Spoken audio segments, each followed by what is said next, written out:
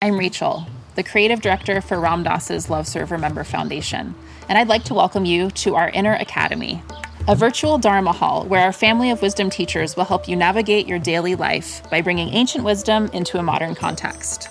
With over 200 hours of audio and video teachings, meditations, and practices from teachers like Ram Dass, Krishna Das, Sharon Salzberg, Jack Kornfield, Roshi Joan Halifax, Joseph Goldstein, and many more, the Inner Academy is your core resource for finding balance, presence, and navigating the ups and downs of your daily life. The Inner Academy has guidance for every step of your journey. Choose from an annual or monthly membership and gain access to past and future courses, retreat replays, virtual community, and much more. If you've been familiar with Love Serve Remember Foundation for a while, you'll know that most of our offerings are given freely or on a sliding scale basis. So when you subscribe to the Inner Academy, you're paying it forward and bolstering our ability to continue creating accessible offerings for all in the future, as Ram Dass wished for us to do.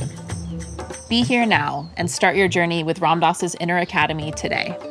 For more, visit ramdass.org/Inner Academy. Teaching meditation can be a deeply rewarding experience.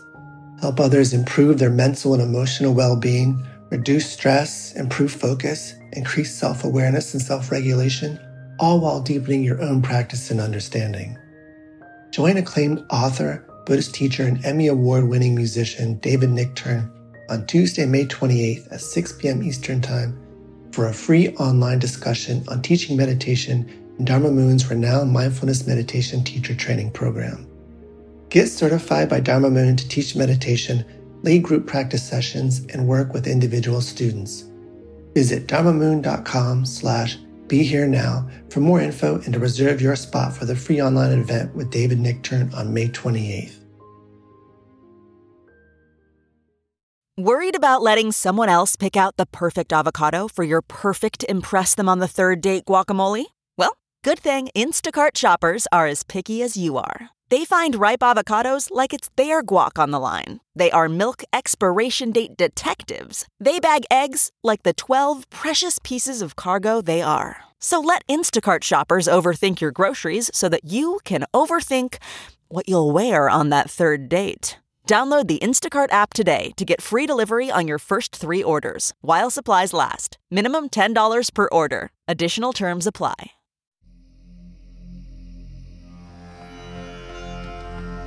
Hey folks, welcome to the Real Change Anthology.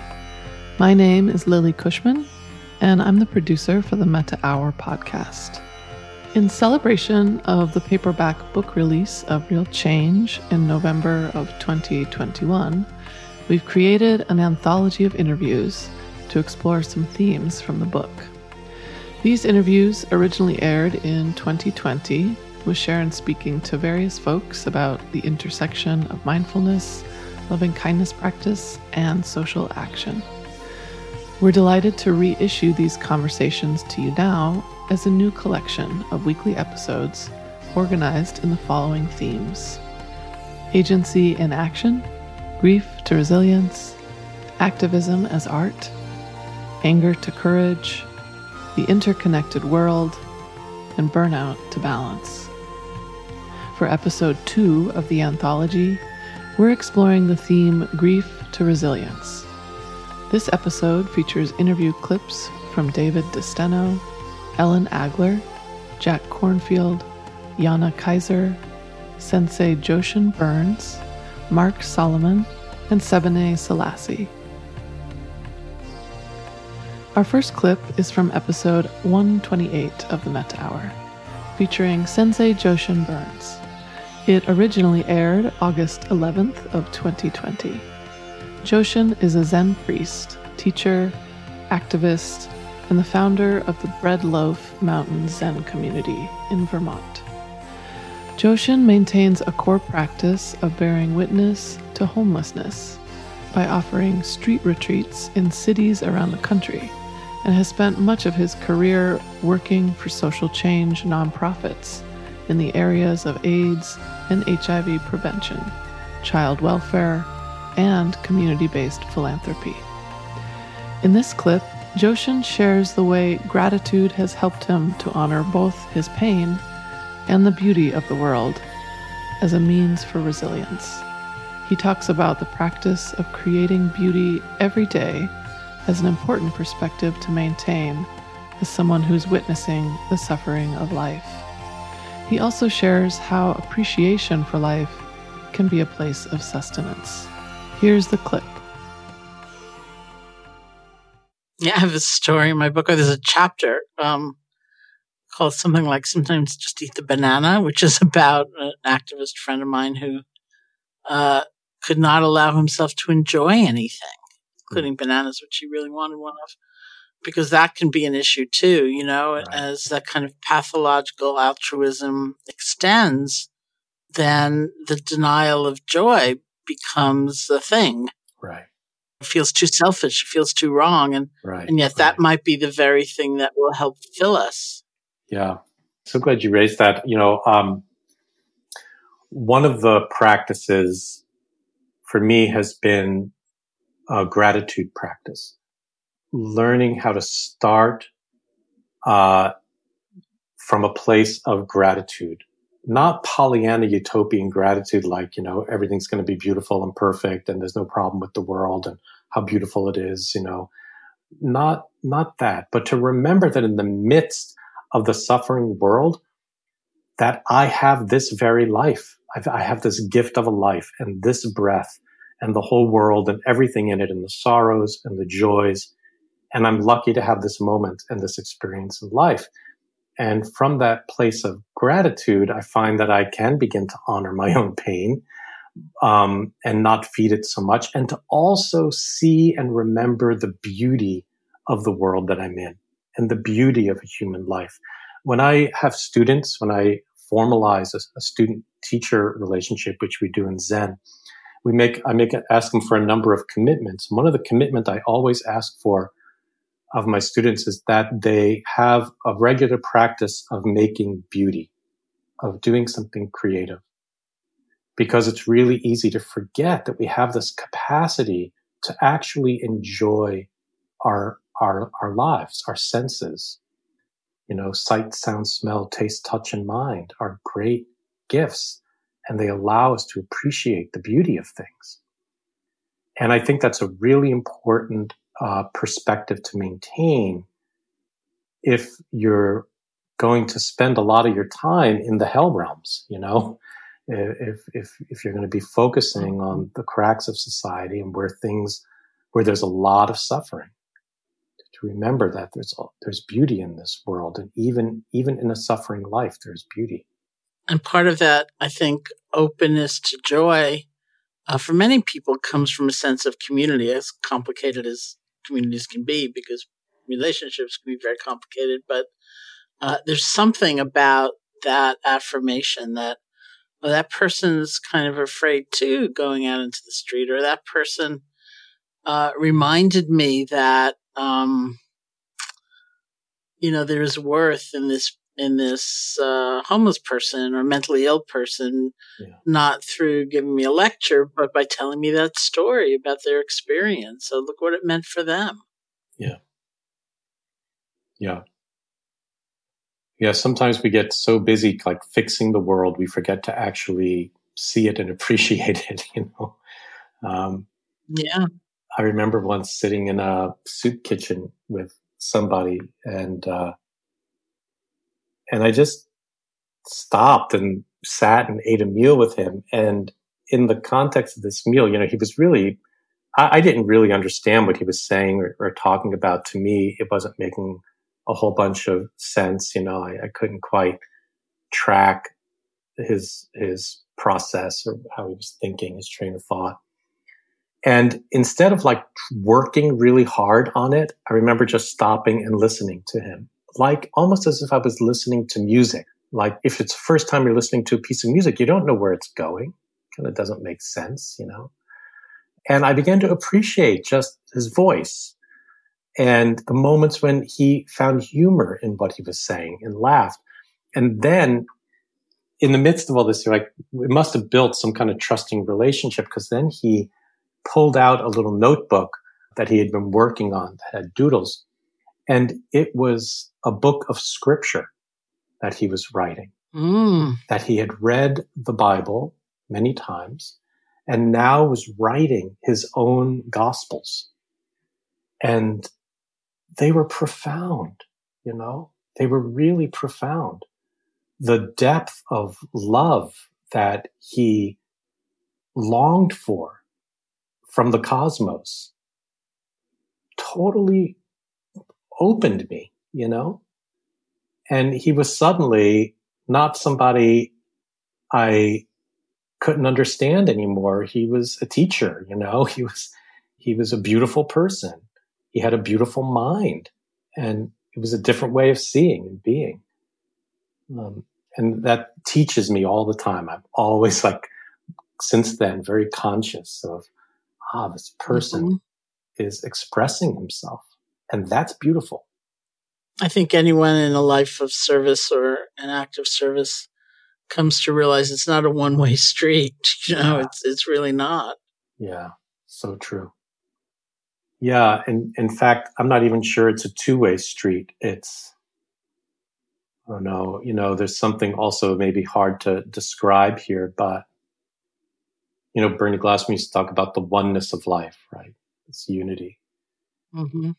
And I'm a musician, so sometimes I play music, and there's something about being a musician where, once you practice enough, you're not really working super hard on the notes anymore, but you're just doing it. Mm-hmm.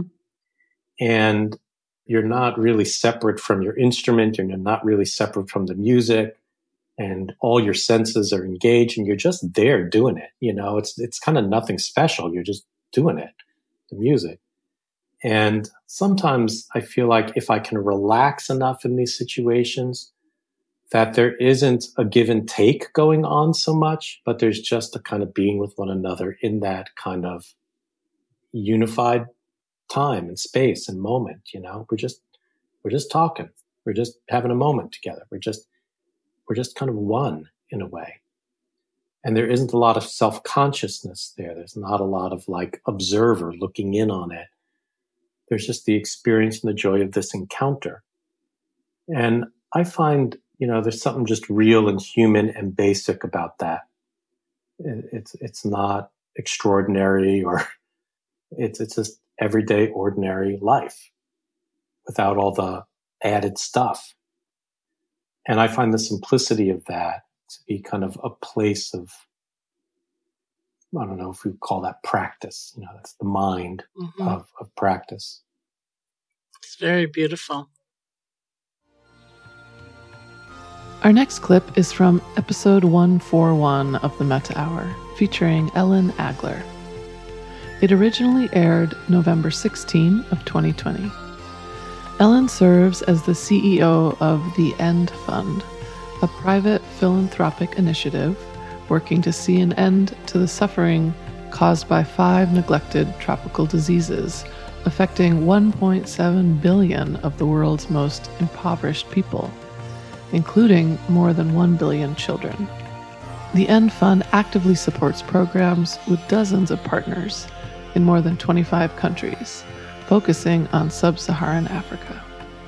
In her book, Under the Big Tree, was released in January of 2019. In this clip, Ellen and Sharon talk about some important ingredients in their own resilience, like the role models that inspire them to keep going when they feel discouraged, and the importance of impractical joy in daily life. Here's the clip. When I think of resilience, I know that for me, it in part has meant having a deepening relationship to joy. And in this particular conversation, I started thinking about inspiration, having a model, having a mentor, having a picture in our minds of someone or a group that lift us when we think about them, I think is a part of resilience. If you feel like you're just struggling and it may seem endless and there's not a lot of joy, it's just that much harder. Mm-hmm. So true. Who are those people for you? Well, for me, it would certainly be like my teacher, Deepa Ma, Yeah. who is the person who told me to teach, who'd had such tremendous suffering in her life. And actually the Dalai Lama as well. And maybe the hallmark is someone who's had a lot of suffering in their lives, Mm-hmm. Because we don't think of the Dalai Lama that way, but of course it's true for him as well. And there's something about both of them that in their displaying of a great lightness of spirit, that they don't seem defined by that suffering. They're not avoiding the suffering or denying it, but there's something, you don't think of being with them and getting increasingly depressed in their presence. It's quite the opposite. It's quite the opposite. I just think that's such a magical way to live. Like, actually, the wisdom that comes from deep suffering and that idea, all of us suffer. Life is 10,000 joys and 10,000 sorrows. But how do you not only live in the place of sorrow and sorrow holding you down? And like the Dalai Lama is laughing all the time. Oh, I didn't know actually about Deepa Ma until I met you, Sharon, and I read that short book about her that's so inspiring. What an incredible woman. I mean, I think that way when I think about you. I just feel like my heart is light. I think about my mom, my 10-year-old daughter. Interestingly, I've been spending time with more animals during COVID. We didn't adopt a dog during COVID. We actually had one last year, but it's like I always thought, this is very impractical to have a dog. I travel too much. But then I just thought I need more impractical joy in my life. And I used to ride horses a lot when I was a kid, and that's impractical also. And I thought, but it makes me so happy. So I've been trying to get on a horse once in a while, which has brought a lot of joy.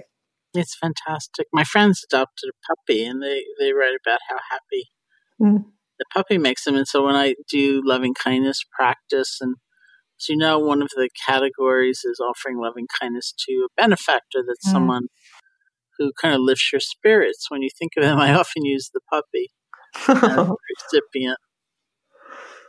recipient. What do you think it is for people who experience a great deal of suffering, how not to be weighted by it? I mean, it feels like there is so much suffering going on in the world, and this particular time, and with COVID and the recession and politics, and it's hard for even those of us who have a deep practice not to sometimes just feel kind of overwhelmed by it. But that vision of like holding that in an expansive way, not attaching to it, and knowing that it will also change, and this moment will become a different moment, and how to still spark joy. I think that really is so much of what your work and your books are about. And I feel like have given me personally so many helpful tools.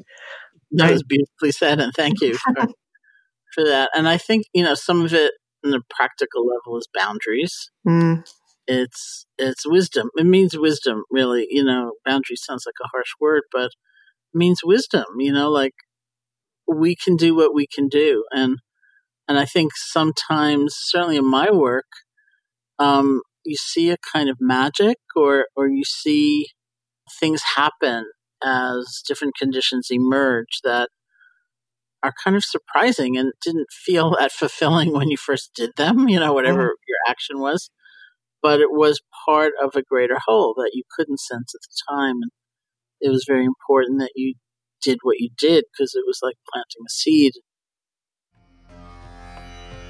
Our next clip is from episode 135 of the Metta Hour, featuring Jack Kornfield. It originally aired September 28th of 2020. Jack trained as a Buddhist monk in the monasteries of Thailand, India, and Burma.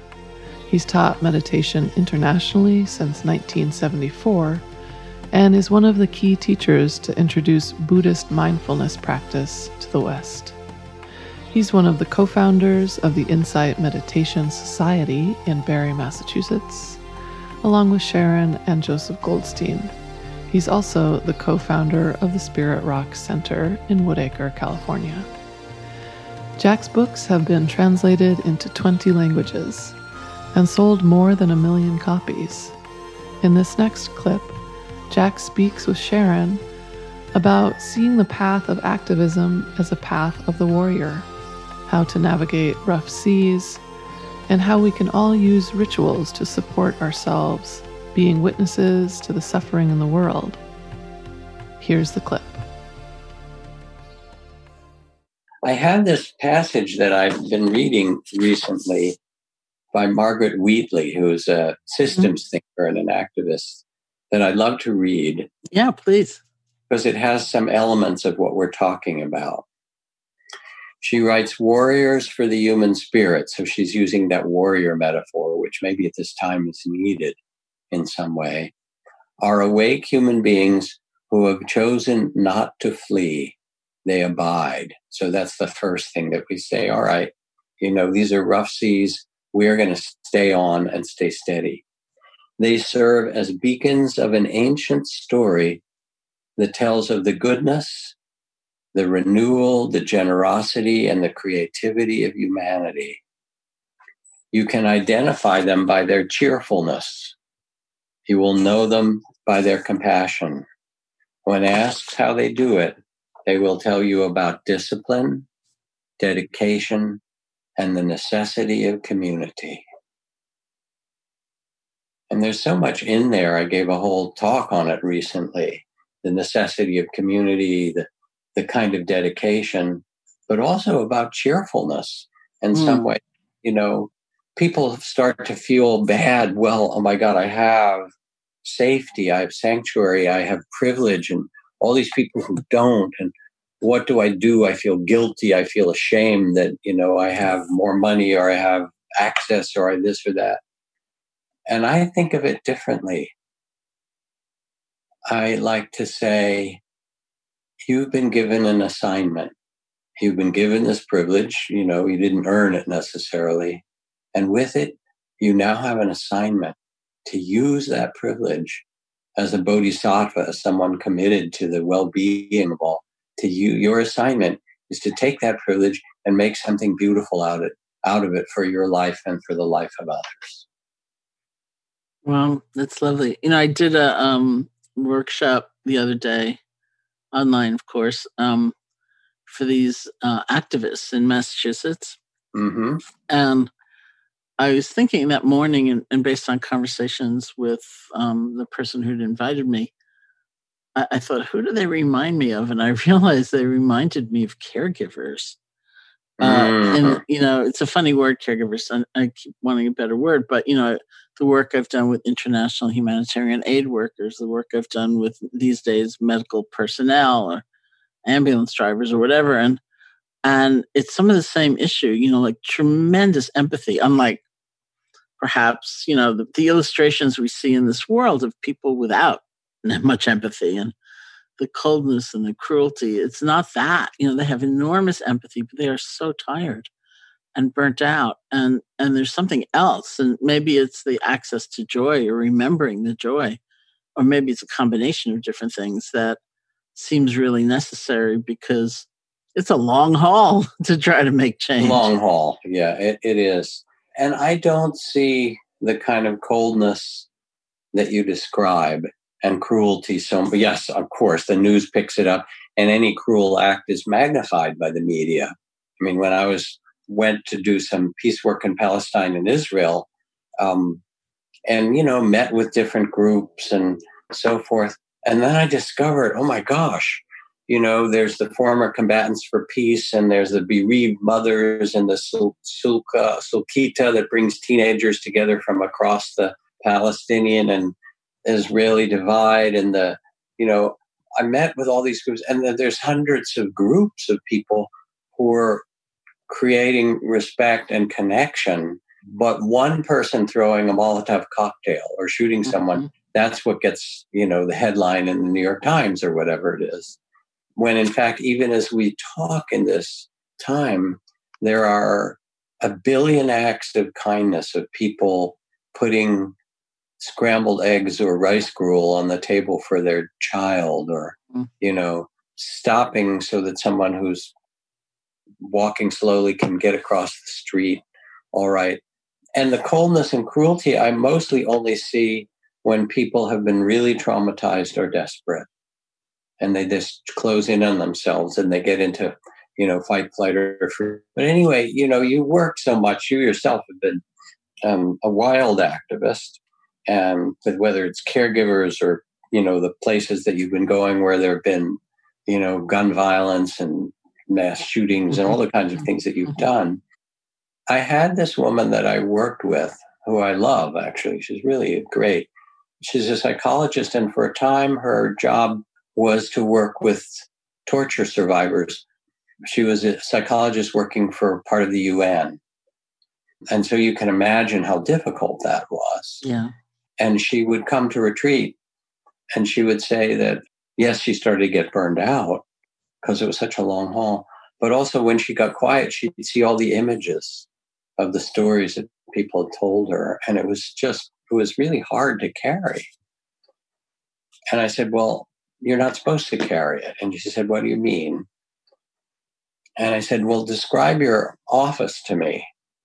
And here's where you sit, and here's where your people come in, and so forth. I said, all right, behind where you sit, I want you to put a big shelf. And on the shelf, I want you to put a statue of the Buddha and one of Kuan Yin, the goddess of infinite compassion, and one of Mother Mary, and maybe a picture of Jesus. And while you're at it, put Kali on there. You're going to need her. And Durga.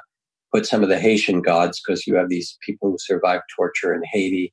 And, a page about the mercy of Allah written in Arabic, and the Star of David, and, put Shiva and Vishnu on there. And because you need backup, basically. And when you come into your office, light a candle or make a bow or put an orange or an apple there and say, all right, I will hear these things, but it's for you to carry and not me. And then when people walk in your office, they'll see who's behind you. They'll realize that it's not just you, because we're not supposed to carry this in our own bodies. And so when I talk about working with burnout, again, to activists and groups, there are the beautiful practices that I'm sure you teach of grounding yourself into the earth with roots, or sweeping through the body and releasing the tension back to be held by Mother Earth, or making an altar of whatever you believe in. If you're a scientist and you want to put Marie Curie, and or you want to put Clara Barton on there, started the Red Cross and so forth. And each day before you start, or between your sessions or your responses, you go and you wash your hands and face and make a kind of cleansing and say, I offer this up to be held by whoever you value. And you learn these ways to release not just from your body, but your heart and mind, to say, this isn't mine to carry, it's mine to witness, compassionately to acknowledge, and then to place in the lap of Kuan Yin, the goddess of compassion, or Mother Mary. And we need ritual. It's not just a job we're doing. If you're a first responder, it's not just a job. You are in some odd way or some powerful way, you're also a shaman. You're a healer. You're someone who's got the medicine in your fashion, and you're tending the world. And therefore you need the rituals that help you hold this, not as an individual, because it's not meant to be held that way, but to be someone like the midwife who tends the birth of things. And sometimes births are messy and dangerous, and even, sometimes people will die in birth. But you become instead that space that can hold it and allow the mystery to hold this. Because as the Ojibwe say, sometimes I go about pitying myself when all the while I'm being carried by great winds across the sky. And we don't know what's going to happen now. We can do our part and tend the wounded and feed the hungry and tend our own hearts. It's not given to us to control the outcome, but we do get to choose the seeds that we water, and we do get to focus on the value and the rightness and the truth of what we do moment to moment. And that is an enormous gift. That is what we're given. It's beautiful. Thank you. Our next clip is from episode 129 of the Metta Hour, featuring Sebene Selassie.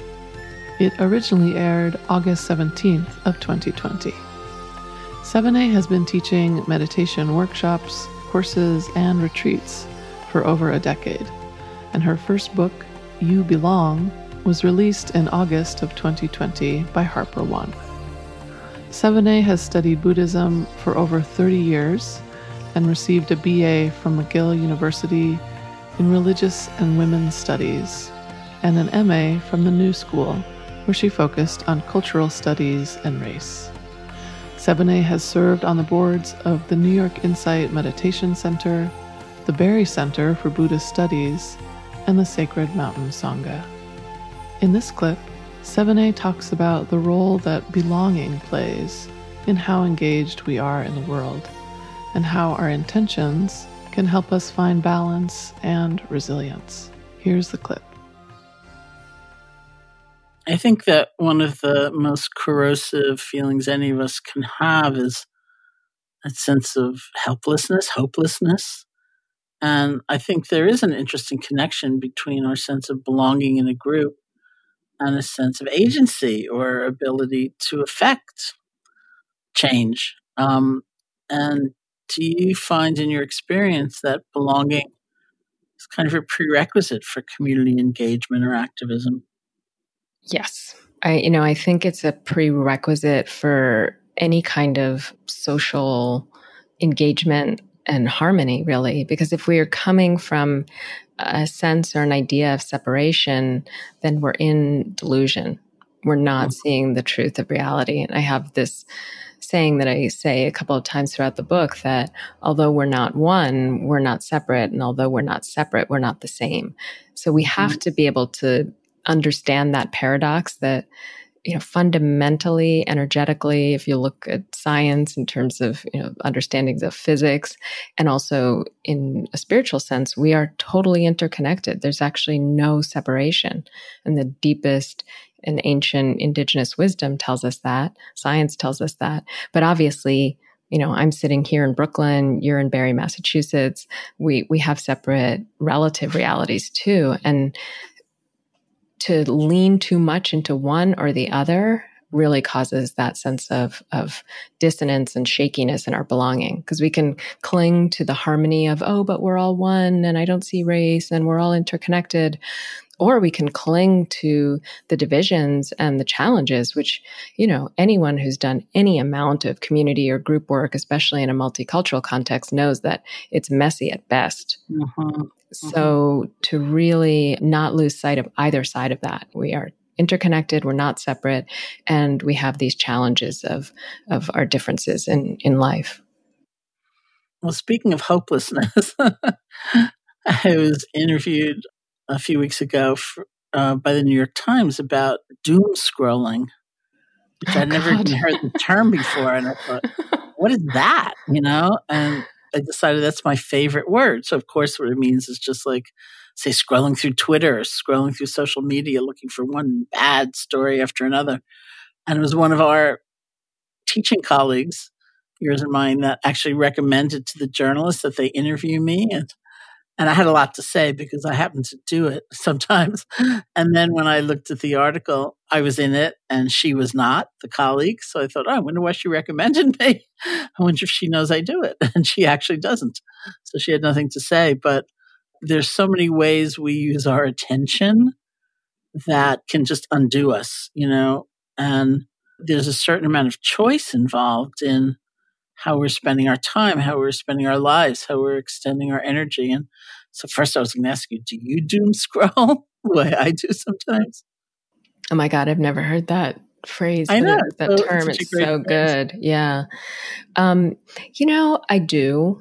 And I have, especially at the beginning of this pandemic and then at the start of the uprisings for Black Lives, I definitely was doing that. And I periodically clear up my social media feed, my email subscriptions, and I start unsubscribing from anything that I feel is not really connected to the truth of belonging. I mean, that's my way of putting it right now, but it's really people who are divisive, and that's not the same as being critical. I love this phrase from Darwa Tarshan Phillips, Tibetan Lama Dharma teacher. He said, you can take a stand without taking a side. Mm-hmm. So I really use that as kind of my measure to understand, do I really want to keep taking this in from this person or this piece of media? So I do that really regularly. I also mute people. Mm-hmm. So if someone is a doom poster, someone who just constantly posts. And it's not even that they're negative, but maybe they have a sense of wanting to educate or get information out there, but they're not even aware that all that they're putting out there is harsh, is negative, is upsetting, is overwhelming. In the name of sort of keeping people engaged, there's a way in which there's no uplift. And of course, the news should really be called the bad news, because it's not all the news. Mm-hmm. It's sensational news and news that will grasp our attention, which is, either celebrity junk or usually disaster. So we're not hearing about all the wonderful things going on and all the advances and all the harmony and all the growth and all the spiritual expansion and awakening. So yeah, definitely try and limit that doom scrolling. It's such a great phrase. It's the best. No, that's beautiful, because it points to how, we need to use our awareness in very conscious ways, not to be conflict avoidant and to further deny the truth of suffering because it's useless, but to really create a kind of balance for ourselves so that we have the energy to care, to keep caring, and to remember to include rather than exclude, and to really try to work to make this a better world. It's like you need some juice flowing for that. And I think that's something we just have to be conscious of. Yeah, and it's up to each of us to see kind of which pole we tend towards, and if there's aversion there, or grasping, if we want to always be in the harmonies, we're like, I'm only going to listen to good news. Good vibes only, kind of a blatant like numbing or ignoring or shutting off of what's true of our reality too, which is suffering and injustice and oppression.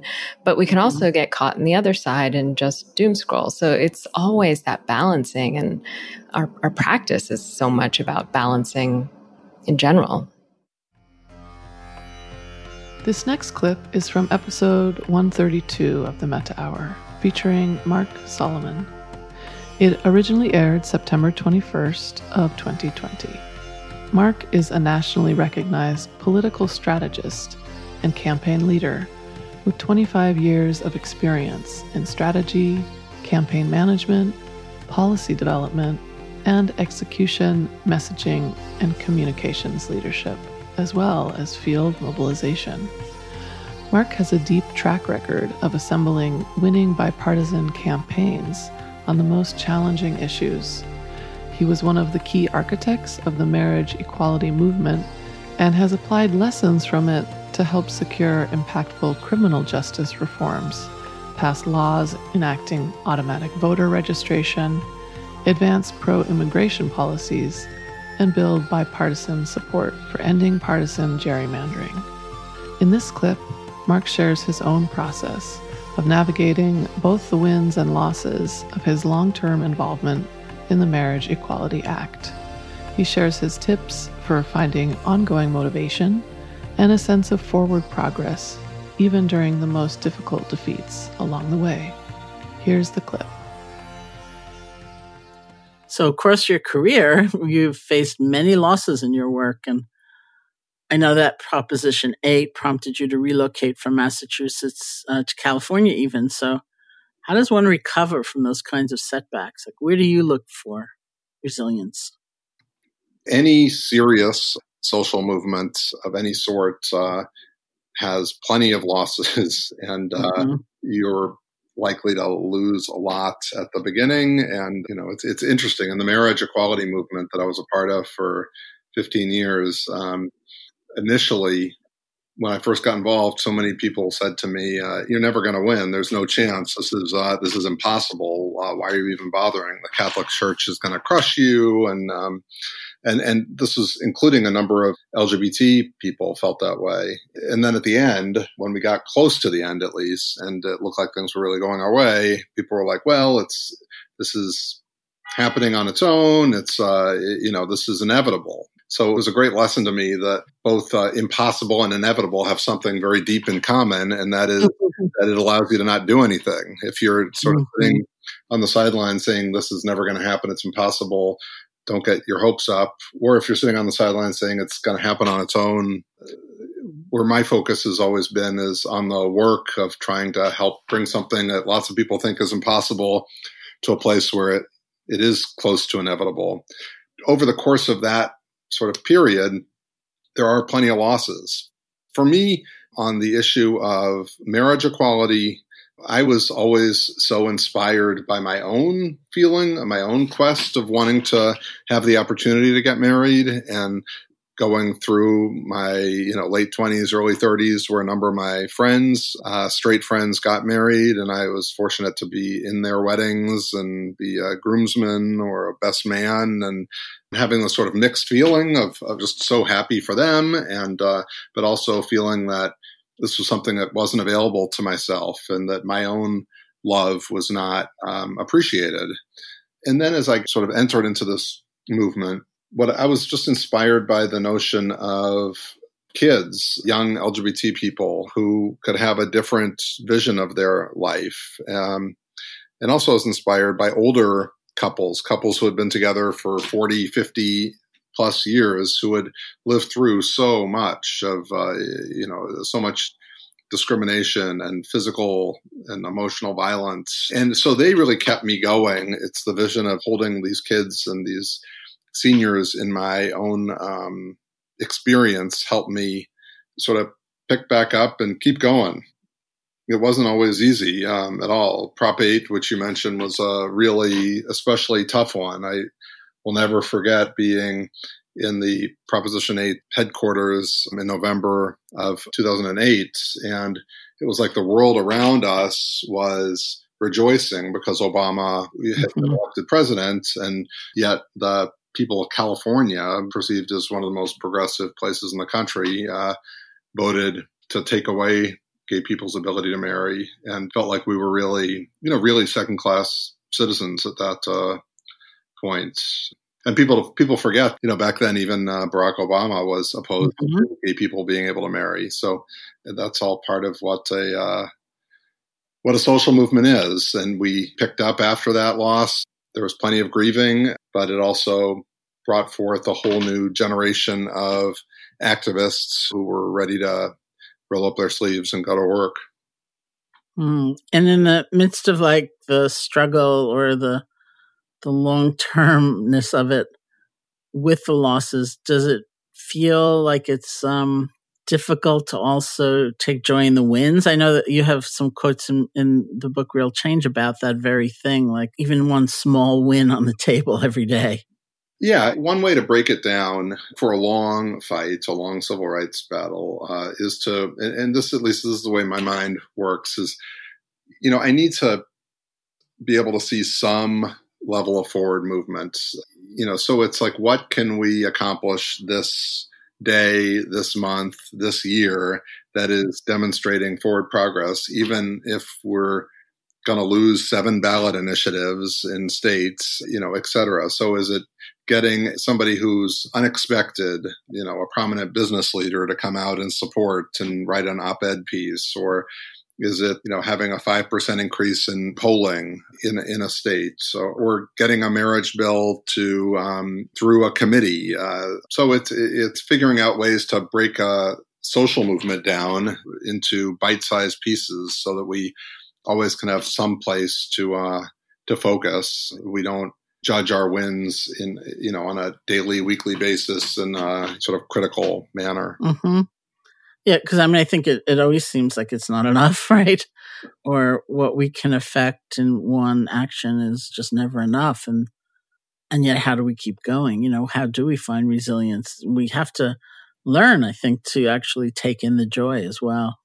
Yeah, and so it's definitely taking in the joy, and it's also, I would often hearken back to this, who am I fighting for? And, I think about some of these gay elders who have been at it for decades, and these things don't happen all at once. And, I look at their resilience, and, I remember this one couple in particular, a gay couple in Boston, and I got to know them. They started marching in the Pride parades in Boston Pride, and they carried a sign. The first time I met them, they carried a sign that said 47 years together. And so we introduced ourselves, and, it was like, really remarkable. And then I got to know them, and eventually they, Massachusetts, of course, was the first state. And eventually they carried a sign that said 51 years together, 1 year married.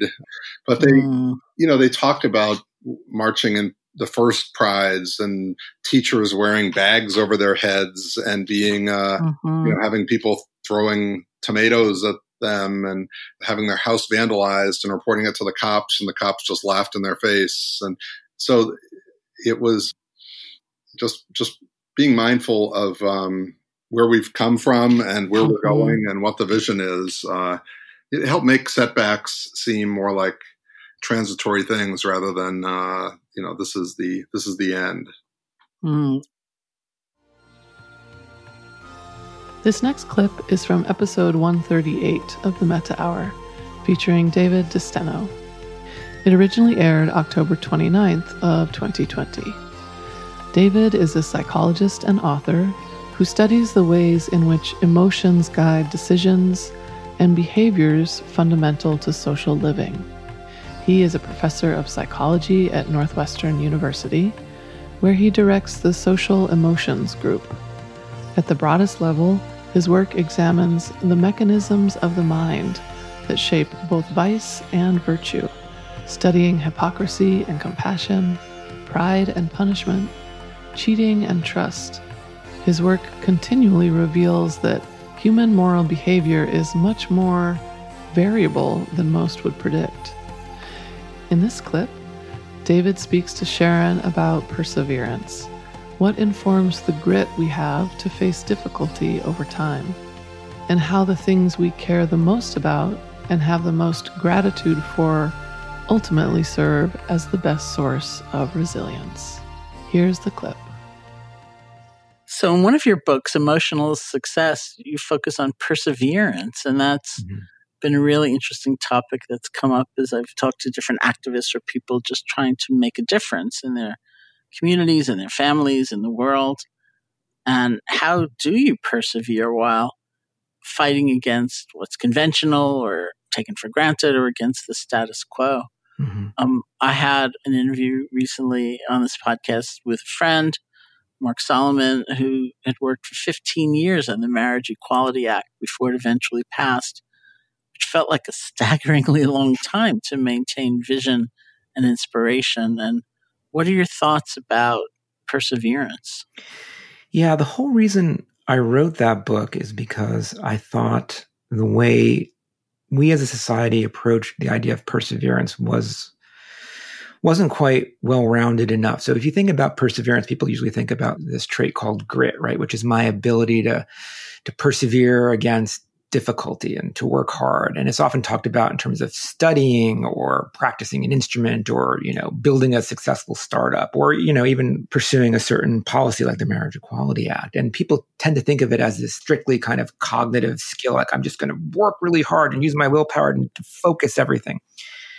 But if you really think about it, when I think about what makes people do hard things, yeah, it can be because we think we should, but I think in some ways it's really, we do the hardest things in life because we feel we should, right? Emotions give us incredible energy. So when I think about grit, I don't think about the violin prodigies playing 10 hours a day practicing. I think about, the single mom who's working 2 jobs to put her kids through college. I think about the grandfather who has emphysema who's dragging the oxygen tank behind him to make sure he's going to be there for his granddaughter's first theatrical performance, right, in high school. Things that are hard to do, but we do them because we love people, we care about things. And so in this book, what I've done is looked at emotions like gratitude, compassion, and pride, not arrogant, hubristic pride in the sense that I'm earning something, I'm doing something that's making a difference. And what we find is that those emotions make people willing to persevere toward their goals in a way that is much less stressful. So if you're always relying on willpower, you're always basically fighting an impulse inside of wanting to give up, saying, why am I doing this? It's never going to matter to anything. It's never going to come to fruition. But I should do it. And your body is always in this state of tension. But if you cultivate emotions like gratitude or compassion or pride, and there are data to show this, we tend to value long-term goals more than immediate gratification. We tend to persevere. When I feel grateful to somebody, I will do a lot to help, to pay them back. When I feel compassion, I'll give people time, money, a shoulder to cry on to help them. When I feel proud about what I'm accomplishing, I will work hard. And so people like your friend Mark, the long-term goal, if you're always focusing on the end result, is difficult. But if you focus on little achievements along the way and take pride in those small achievements along the way, feel gratitude for the people who are helping you do that, feel compassion for the people who will be helped by the goal you're trying to achieve, those emotions will alter your brain's assessment of how valuable that end goal is, and will kind of buttress you in the stress response that you're getting and trying to persevere toward those ends. And so my argument is, you can approach your goals and perseverance by willpower, but if you cultivate these emotional traits, they will give you more resilience along the way. They'll be healing to your body as opposed to stressful to your body along the way to achieve those goals. Our final clip is from episode 129 of the Metta Hour, featuring Jana Kaiser. It originally aired October 26th of 2020. Jana is a social entrepreneur and Harvard-trained educator. She has more than 20 years' experience partnering with youth, adults, and communities in the pursuit of equity, justice, and peace. Jana is the founder of Global Learning, an international nonprofit organization dedicated to education for peace and justice. She's also the founder of Bahaku Boricua, in collaboration with the Holistic Life Foundation. This organization brought together an international teaching team, which included Sharon, to support community healing in the aftermath of Hurricane Maria in Puerto Rico. In this clip, Jana talks about the importance of joy for our ongoing capacity to sustain social engagement, and the steps to fully integrate joy into our minds and bodies. Here's the clip. Because you mentioned joy and resilience, I thought maybe we could talk about that for a few minutes, because I think of Puerto Rico and I think about the challenges and how many, and they're so ongoing. And yet, as you said, that you thought of music because you're Puerto Rican, and you think of joy and the uplifting of the spirit. And there's so much conditioning here in the States or I should say the mainland probably, that if you're opening to joy, you're avoiding pain. And of course, that's the way it's often used. But if you're purposely trying to not avoid seeing pain and bearing witness, then it just feels wrong sometimes. And yet we have to, I think, really think about what resilience is made of. And our goal, which, should be to have a sustained effort in some place, or certainly having a sustained connection in some place. And what happens when we just feel depleted and burnt out and overcome, and the things that we may need to put in place so that we don't fall sway so much to those. Yeah, I think there's such wisdom in that. And certainly, I think there is this misconception that when we focus on good things, that there's a kind of inherent dichotomy that then we have to close our eyes to what's bad. And for me, I think that it's more that when we resource ourselves with joy and with laughter, even in meditation, for me, what's really important is to focus on grounding and resourcing in the body, not so that I look away from what's hard, but so that I have the capacity to sustain my gaze, I think that's true for all of us, that if we really, I look at joy as a resource, that it fills us up, it sustains us, it allows us to keep going when things are hard, so that we can actually contribute and do the hard, courageous work that is needed for us to really create the systemic change that our world is calling for. So yeah, I think you're completely right that it's almost, I feel like my own meditation practice has sort of blended into the rest of my life, where now, I've been influenced by Rick Hanson's work and his idea of, staying with what's good, staying with moment, getting in touch with times, either real or imagined, that we have felt calm or we felt safety, we felt security, and basically fueling our brain with those experiences so that, again, we have the stability and the stamina to do the big work or the small work, right? What's Rick's phrase? The neurons that fire together. That wire together, right? Yeah, wire together. Yeah. Neurons that fire together, wire together. Mm-hmm. And I think part of his thesis is that we have a kind of conditioning, as evolutionary biologists would say, to look for the danger, to look for the threat, to look for what's wrong. And it takes a kind of intentionality to also look for what's good. And not like force or coercion, but real intentionality, and that we need to do that because I think in psychological terms it's called savoring, He said if you just have like a good experience, a pleasant experience, it's going to kind of pass by. But if you stop a moment and take it in, like, wow, that felt really good, then that gives you a kind of buoyancy, which allows you to see the challenges differently from a more energized place. Right.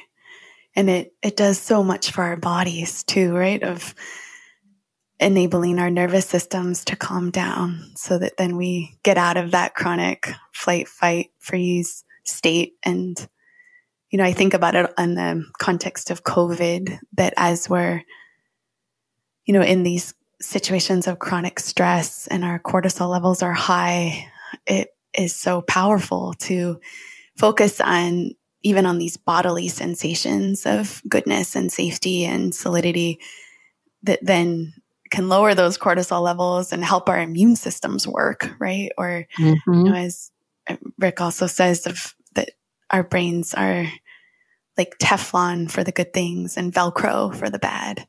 And that point that you're making of that, we're wired for it. And I feel like that really resonates for me, for sure. And also like in the Puerto Rican workshops that we did, we talked about that a little bit and then did rather simple bodily kind of grounding exercises of Leslie Booker was our kind of resident leader of the mindful movement portion. And Booker has so many really powerful, simple moves of just scanning your physical space with your eyes open and breathing at the same time. And it's remarkable that even just a moment or two of that can be transformative to how we feel. And certainly, I think in my own life, it's been the secret to feeling better physically as I've had some health issues arise. So much is wired into the nervous system. And so then when we have either physical trauma or the trauma of racism, the trauma of oppression, it's, I think, really revolutionary to counterbalance that with these body-centered practices to start to unwind some of it. It's powerful. Thanks so much for listening. The paperback edition of Real Change is available on November 30th, but you can pre-order a copy today. If you'd like to continue your exploration of the book, Sharon is hosting an 8-day Real Change Challenge online from December 6 to 13, 2021. This in-depth program features a daily lesson, meditation, call to action, and more. Register now at SharonSalzberg.com. This has been the Metta Hour podcast from the Be Here Now Network. May you be safe, may you be happy, may you be healthy, and may you live with ease.